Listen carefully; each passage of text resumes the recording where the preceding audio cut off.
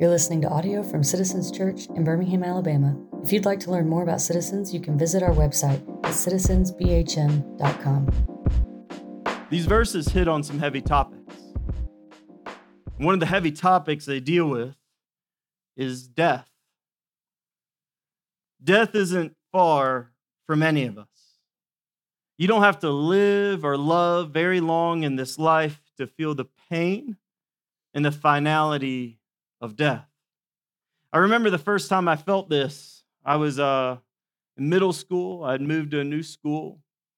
I got befriended by a guy on the football team named Chris Young. Brought me into the friend circle. He didn't have to, but he was just kind to a new, scared kid. But suddenly, Chris would get pretty sick. He had undiagnosed cancer. He couldn't be treated and would die within about a year. Later in life, a death that still sticks with me in college is when Jamarcus died of heart failure at a pickup game of basketball. And I remember being at the hospital and with all of our friends and just in shock of our healthy friend now in a hospital bed with his family arriving and not making it. I tell those stories just to say, I know you have them too. Your friends, your family, people we've loved, people we've lost. We lose people in predictable ways and unpredictable ways. And as a pastor, death is a frequent topic in my life. It's a frequent occasion in my life. And it's my privilege to be with people on some of the very worst days of their life. It's truly a gift. And when it comes to death, we can't help but think, what happens next? What happens when the lights turn out for us or for those we love? And there's three kind of worldly reactions to death, and they all actually have the same root cause. One way to deal with death in this life is we can try to outrun death with experiences. Try to get the most out of life, kind of a YOLO, put ourselves first. Say, I'm just going to do it all. I'm just going to run till my heart gives out. There's a second way, to ignore death. It just becomes all too much to consider seriously, and so we kind of pretend it doesn't happen. We act shocked all over again every time death rears its ugly head. There's a third way, where the pain of it all can just be so much that we start to lose the will to keep living, and we slowly become a shell of who we once were. And the root of all these reactions is fear. That the fear of death itself is so big that Scripture claims it enslaves us all. Listen to Hebrews 2 with me. Because God's children are human beings, made of flesh and blood. We are all made of flesh and blood. The Son, Jesus, also became flesh and blood, for only as a human being he could die. And only by dying could he break the power of the devil, who had the power of death. Only in this way could he set free all who have lived their lives as slaves to the fear of dying. Fear itself of dying enslaves us to live. But Jesus has come as a man to die for us, to forgive our sins and set us free from the fear of death, breaking the power of the devil, breaking his back to wield that fear over your life. The devil wants us to live in fear of death instead of fear of God. The devil doesn't care if you react to fear by living wild or living distracted or living muted. He doesn't care what that reaction is. He just cares that you don't fear God and that you fear the pain of death instead. The devil doesn't want you to find life and hope in Jesus. He doesn't want you to read Ephesians 1 like we're reading today and last week and gain a hope in God, because Ephesians 1 teaches us that the gospel gives us an actual future, that we can know what happens beyond the veil, that we can be certainty that death isn't the end but a beginning because of what the gospel has done for us. And it's why the gospel changes everything and makes all the difference. Look at verse 11. It's called an inheritance here. In him, that's in Christ, we have obtained an inheritance, having been predestined according to the purpose of him who works all things according to the counsel of his will. That in him means in Christ. Those who believe in Christ have obtained something. There is something that is now ours, and that something is a hope and a future. And when we hear the word inheritance, we think of things passed down to us, maybe by relatives, maybe by parents at death, maybe it's a house, maybe it's land, maybe it's money or special items in the family, and they get passed down to us. But inheritance here is an interesting word, and the phrasing here can mean two things. First, it can mean that we're part of God's inheritance. We are a people of God's own possession, that God has made us his, that he owns us to be with us forevermore, that we kind of become a part, literally, of this household of God forevermore. And it's an idea all over the Old Testament, and even present right here in this book, that our inheritance is to become part of God's family in a very real way. But inheritance also can be taken a second way. As 1 Peter 1:4 puts it, it alludes to this inheritance being very much heaven itself, that after death, that we will be with God in heaven. And Jesus also speaks of heaven this way. In John 14:2, he says this, "In my Father's house there are many rooms. If it were not so, would I have told you that I go prepare a place for you?"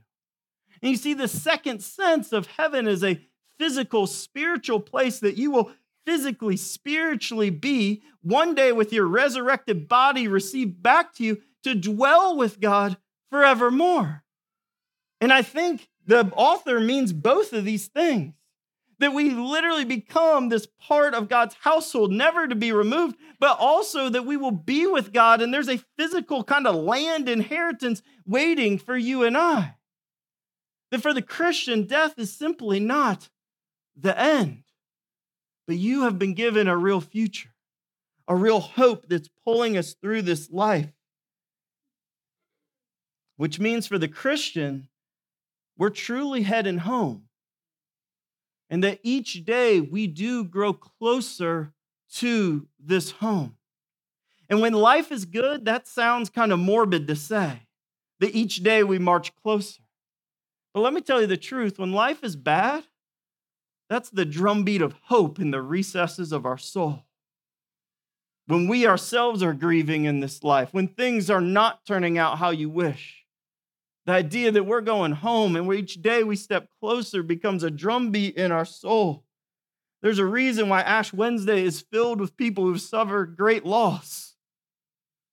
And the idea of heaven even can feel so abstract that when we die, we'll be with God and receive back in resurrection. But look what God gives us to encourage us, to strengthen us, to seal us for that day, and to start to burn that hope brightly deep in your soul, that fear doesn't dominate you, but something else can, that God actually loves you. Verse 13 and 14 tell us this. In him, once again, in Christ, used over 200 times in the New Testament to describe what the gospel does. It brings us into Christ, into Jesus. In him, you also, when you heard the word of truth. What's the word of truth? Well, it's the gospel of your salvation. The world is filled with lies, but the gospel is true. And you believed in him. What's believe? It means that you put your trust, your hope, your faith in Christ. You take it out of your sin. You take it out of idols. You take it out of this world, and you put it into God. When you believed in Jesus, you were sealed with the promise of the Spirit. Song of Solomon puts it as burned onto our heart like a brand. You were sealed with the promised Holy Spirit, who is the guarantee of our inheritance until we acquire possession of it. The Lord is aware that it doesn't feel like we're in heaven yet. He is aware that things are hard. He is aware that things are broken. He's aware that I'm losing my hair and our body's breaking down. He's aware. But he's given us something to pull us forward and make us sure that we have obtained a salvation that's going somewhere, that there's a real future for you. And he does it until we acquire possession of it to the praise of his glory. We've been freed from the fear of death, and been given a gift of the Holy Spirit himself. Now, I say Holy Spirit. I know some of y'all kind of shiver and shudder a little bit because maybe you grew up in a church where it was like Father, Son, Holy Slumber, where you rarely talked about them. And others y'all grew up in church. There's more like my experience coming to Christ of like, Holy Spirit, finally, Justin, we're talking. Let's go. All right? Come on. And some of y'all are new to this church thing altogether. Yes, amen. And some of y'all are new to this church thing altogether, and you're like, man, isn't it like Father, Son, House of Gucci? Or like, how's that work? And that's Lady Gaga. That is not Ephesians, guys. But look at what Paul's doing. In Ephesians 1, he is teaching us about how the God of the Trinity has actually saved us. Look what he's doing. He says the Father has planned our salvation from eternity past. That was last week, verses 3 through 6. The Son has redeemed us by grace through his blood. That's verses 7 through 10. And bang, this week, the Holy Spirit seals us and guarantees to bring us home. Salvation is a work of all of God, saving all of you for all of eternity. That's why the gospel is the emphasis here at Citizens. It's not just a little part of our faith, it's the center of our faith that helps us understand all the other parts of our faith. And the Trinity is one of these unique parts of our faith against any other religion. There's a lot of religions that can claim little parts of our faith. You know what they can't claim? This wild idea only found in the Bible that there's one God who's actually three. That we worship a singular God who's also three distinct persons, yet they're all God, working together, bobbing and weaving like a basketball team in perfect harmony together. We're told that that's how God saves you. It's not like a minor story.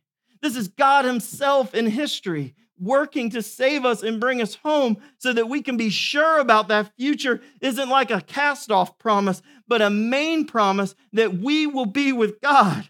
Just like Adam and Eve were with God in the garden. It's coming all the way back, church. And he's going to dwell in the garden city with us. And we're told the Spirit in this passage does two distinct things that matter to our salvation. First, that we're sealed by the Spirit.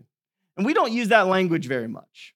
We just don't. We talk about like sealing a door or seals in the ocean. This is talking about like a king putting his wax on a letter or a contract and taking his signet ring and stamping it on the letter to say whatever this letter says is now law forever. If you got a letter from the king, it better have a seal, or it was a false letter back in the day.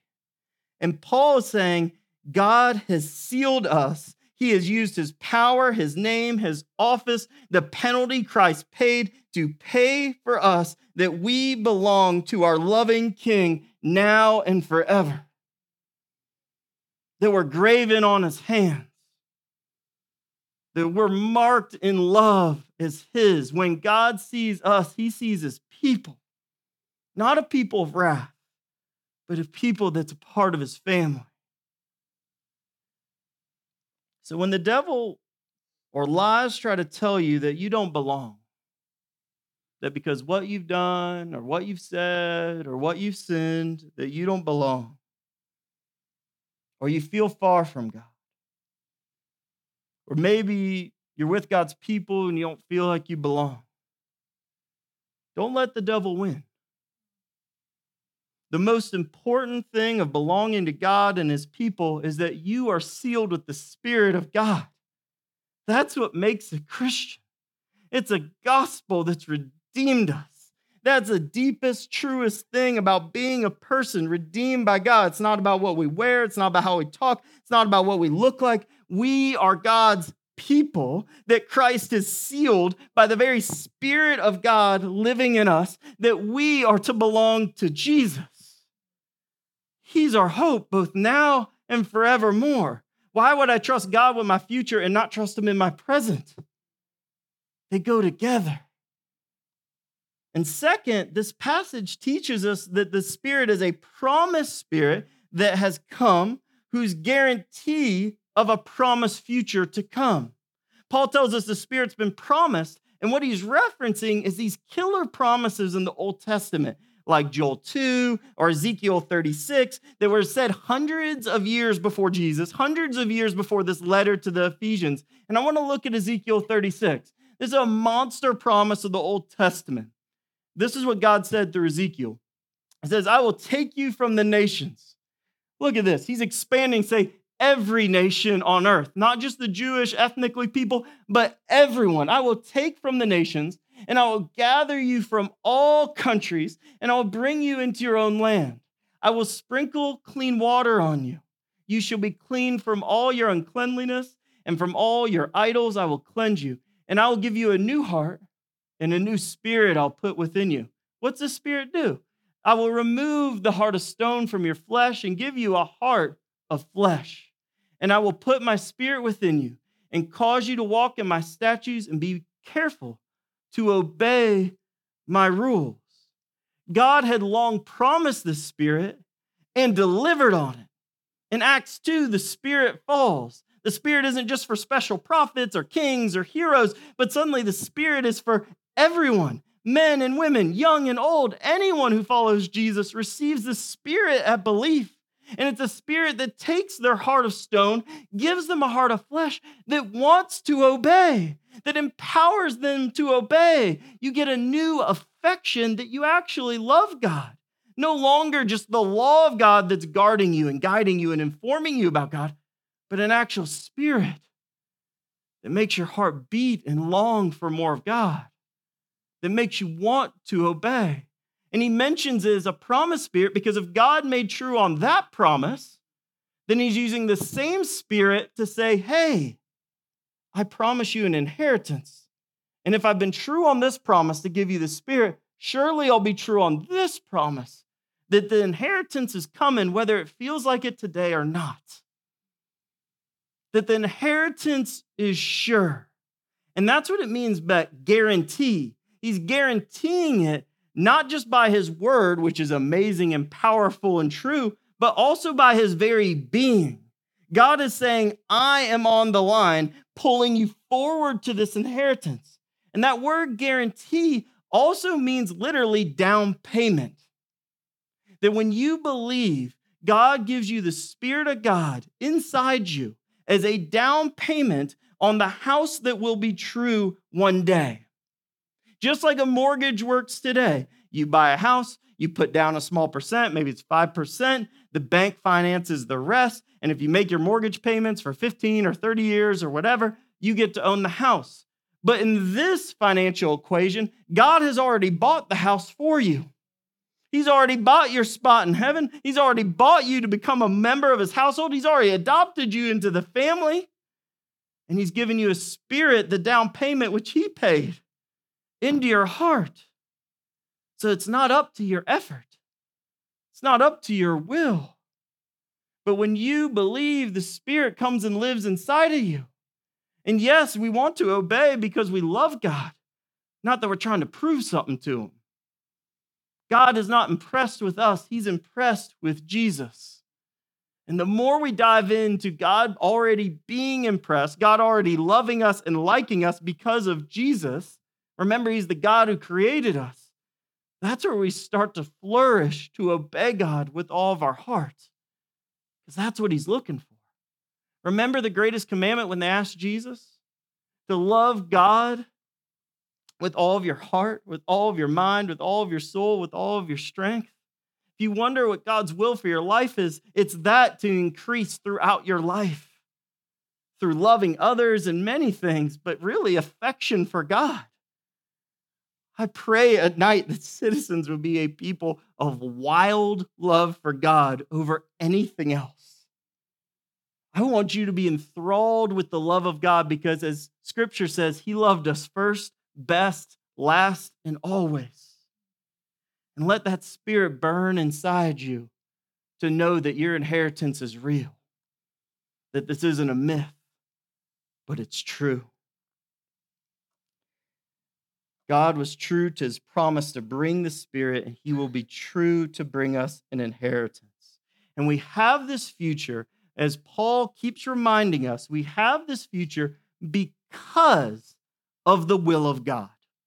He actually mentions it 4 separate times in these first 11 verses to increase our comfort and our confidence in God. Look what it says. It's crazy how much he brings it up. He starts the letter, Paul, an apostle of Christ Jesus, by the will of God. Verse 5, for adoption to himself as sons through Jesus Christ, according to the purpose of his will. Verse 9, making known to us the mystery of his will, according to his purpose. Verse 11, where we are today, the purpose of him who works all things according to the counsel of his will. And I know I brought up God's will, and I saw your face, and I know how that works in life, that I know the will of God can be a monster struggle. Few people hear, oh, the will of God, and immediately start panicking over not knowing what the will of God is, how much it's struggled to make a decision, and I'm there with you, team. I've been on my knees with you, team. I've been at lunch with you, team. There are a few things I've met with people more about than the will of God in their life. And those are good meetings. You know why they're great meetings? Because A, this person takes God serious, which is a win. That's great. They want to follow God in a major life decision. Also great. The third thing, yet there's usually great confusion, frustration, and anxiety on what the process of knowing God's will actually looks like. And that can be rather painful. That can be really frustrating. But often this confusion can lead to some unhelpful and unbiblical thoughts about God and his will. Sometimes when we get to that moment trying to make a decision, we start to think the will of God must be confusing or difficult to discern, as if God's a trickster. We can start thinking the will of God is primarily a fearful or scary thing, that if we get wrong, God's a harsh judge, or maybe he's out to get us. We can start thinking that the will of God is supposed to be a source of frustration, that so God must not care, or maybe he's holding out on me. And Paul is teaching the very opposite. Through these verses, Paul is teaching us God's not a trickster. He came up with and made a plan to save you. If anything, he's like a surpriser with salvation to us. It's the opposite of a trickster. These verses, we see God's not a harsh judge, but the only just judge who's so merciful he would judge his son in our place. I want a judge like that. And we see God's not holding out. Instead, he's given his very spirit to us so he can be close with us and never leave us and guide us all the way home. That our Trinitarian God isn't someone to start saying he's a trickster, but he's the only one we can deeply trust. Like all the way. We practice trust with each other. We grow in trust with each other. But there's only one being ever who's never sinned. And it's a God who came for you and me. If there's anyone to trust, if there's anyone to push the chips in for, it's the God who pushed his life in for you and then sent his spirit to help you home. God's not holding out on us. The will of God can become a source of humble confidence, knowing our final destination. No matter what happens, if I know the final destination, I can have a humble confidence about struggles in life. The will of God can become a source of steadfast comfort because I know God has come near in his spirit and he ain't going to leave me. And I know what you're thinking. I know you're thinking, that's great, Justin. But like, I want God's help with like, should I marry Bill or Mary? I got some no's. If someone is dating a Mary, apparently a small conference needs to happen in this area. But should I take this job? Or some of you, if you're kind of like me in college, like, Lord, should I order the burrito? If so, steak, chicken, carnitas. And often when we ask these questions of God, we're asking for God's will of direction. We're actually asking for God's will of direction. And to borrow a framework from a pastor named Kevin DeYoung, who has an excellent little book on this, it's more helpful to think of God's will in 3 different ways. God's will is big and complex, but we can know how it works a little bit here. There's actually 3 ways to think of it. One is God's will of decree. God's will is for you to obey God's word. We know God's will. It's revealed in his word. There's a certain way God wants you to live. In the macro, loving God and loving others, but also in the micro, do not lie. Fair enough. He does not want you to lie. That is a revealing of his will. Second way to think of God's will is God's will of desire. God's will is for you to follow Jesus with joy. Someone might say is God's will is for you to grow increasingly holy and happy in Jesus for the rest of your life. So once you think about the decree, you come to a decision, you think, okay, the decree, I should not pick these morally wrong things. I should pick things that obey Scripture. Second question, think through desire. What would make me happy and holy in Jesus? What would following him, even if it's a hard thing, over time, that following Jesus, even if it's a cross-bearing thing, even if it costs me a lot, will this grow me closer to Jesus and increase my joy in Jesus over time? Which brings us to this direction, God's will of direction. If you follow the decree and desire, you will at least be pointed in the right direction. You will have removed spiritually unhealthy options. You will have removed morally poor options. And you can come to a place where you're at least in the right sort of roads that you can pick from. And sometimes there's still many roads to pick from, something like a job decision. And when you're pointed in the right direction, it's a good time to ask God and friends for help and wisdom, for discernment in this decision process. And it can be summarized like this. First, we know and obey the Scriptures. Second, we seek wise counsel from the wise people that you know or know you, and pray for God's help, and then go ahead and make that decision. Listen, when you have a big decision, you've learned the Scriptures on this item, you've found desire on it, and then you start to ask the wisest people you know, why would you limit any meaningful decision to just your wisdom and life experience? If it's important, why would you not want help? I want help. And James 1 tells us that God loves giving us wisdom, and the New Testament is full of people receiving each other's counsel. If you're wondering if you should take such and such job, I would ask every wise person you know and can talk with without getting fired. You may not have that relationship with your boss, so be careful, fam. Don't get fired. If you're wondering if you should date or marry such and such a person, then I would say have them around your friends as soon as possible, and then ask your friends what they think. Ask an older couple around them what they think. One of the saddest moments when I was at the Sending Church at Sojourn, I had an older couple sit me down, and they were kind of struggling. I go, hey, what's the matter? And they're like, man, we've been in this community group for 3 or 4 years, and I've seen all these people struggle with getting married, struggle with their young children, struggle in these various life phases that we have lived, and no one ever asks for help. And it bummed me out. I said, man, just start giving unsolicited advice and just get in there. If they're being ignorant to not ask, then just get in there. But I also sympathized with them, and it broke my heart for an entire generation that thinks we know everything. And that's part of being young. But we don't have to live that way. We don't have to live just on our wisdom. We can ask people's help.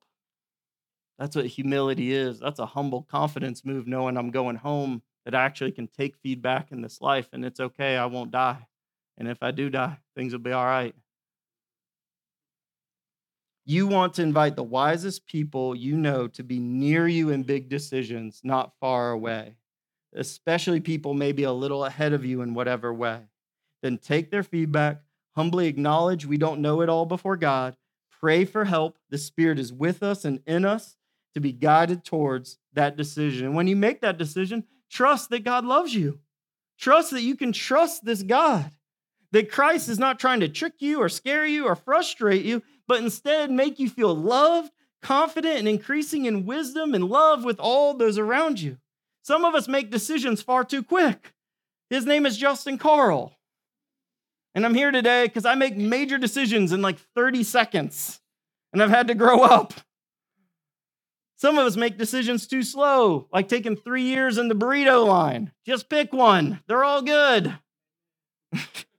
But we can learn to make godly decisions with God that result in our praise to God. Because Paul actually mentions a second thing 4 times and ties it directly to this. He says, when you start to see the will of God rightly, you begin to praise God for his will. Look what it says. This is wild. It said, verse 3, blessed. So when God blesses us, it's from higher to lower. It's giving favor and goodness and mercy to us.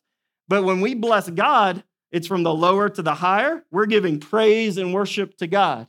So praise be to God our Father of our Lord Jesus Christ. Verse 6, to the praise of his glorious grace. Verse 12, so that we who were first to hope in Christ might be to the praise of his glory. Verse 14, until we acquire possession of it, our inheritance, to the praise of his glory, church. And so here's the deal.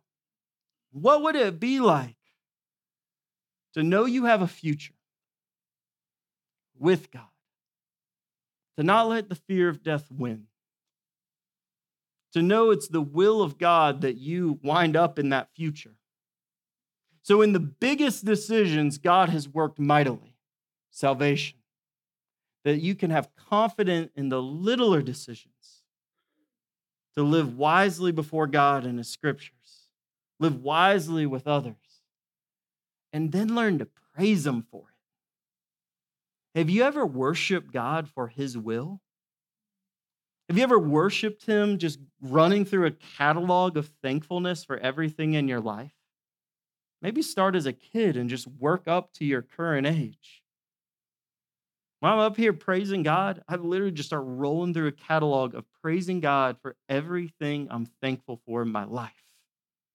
Some say the original sin is a lack of thankfulness. They traded the truth of God for a lie, were no longer thankful for what God had done, and picked the devil's way.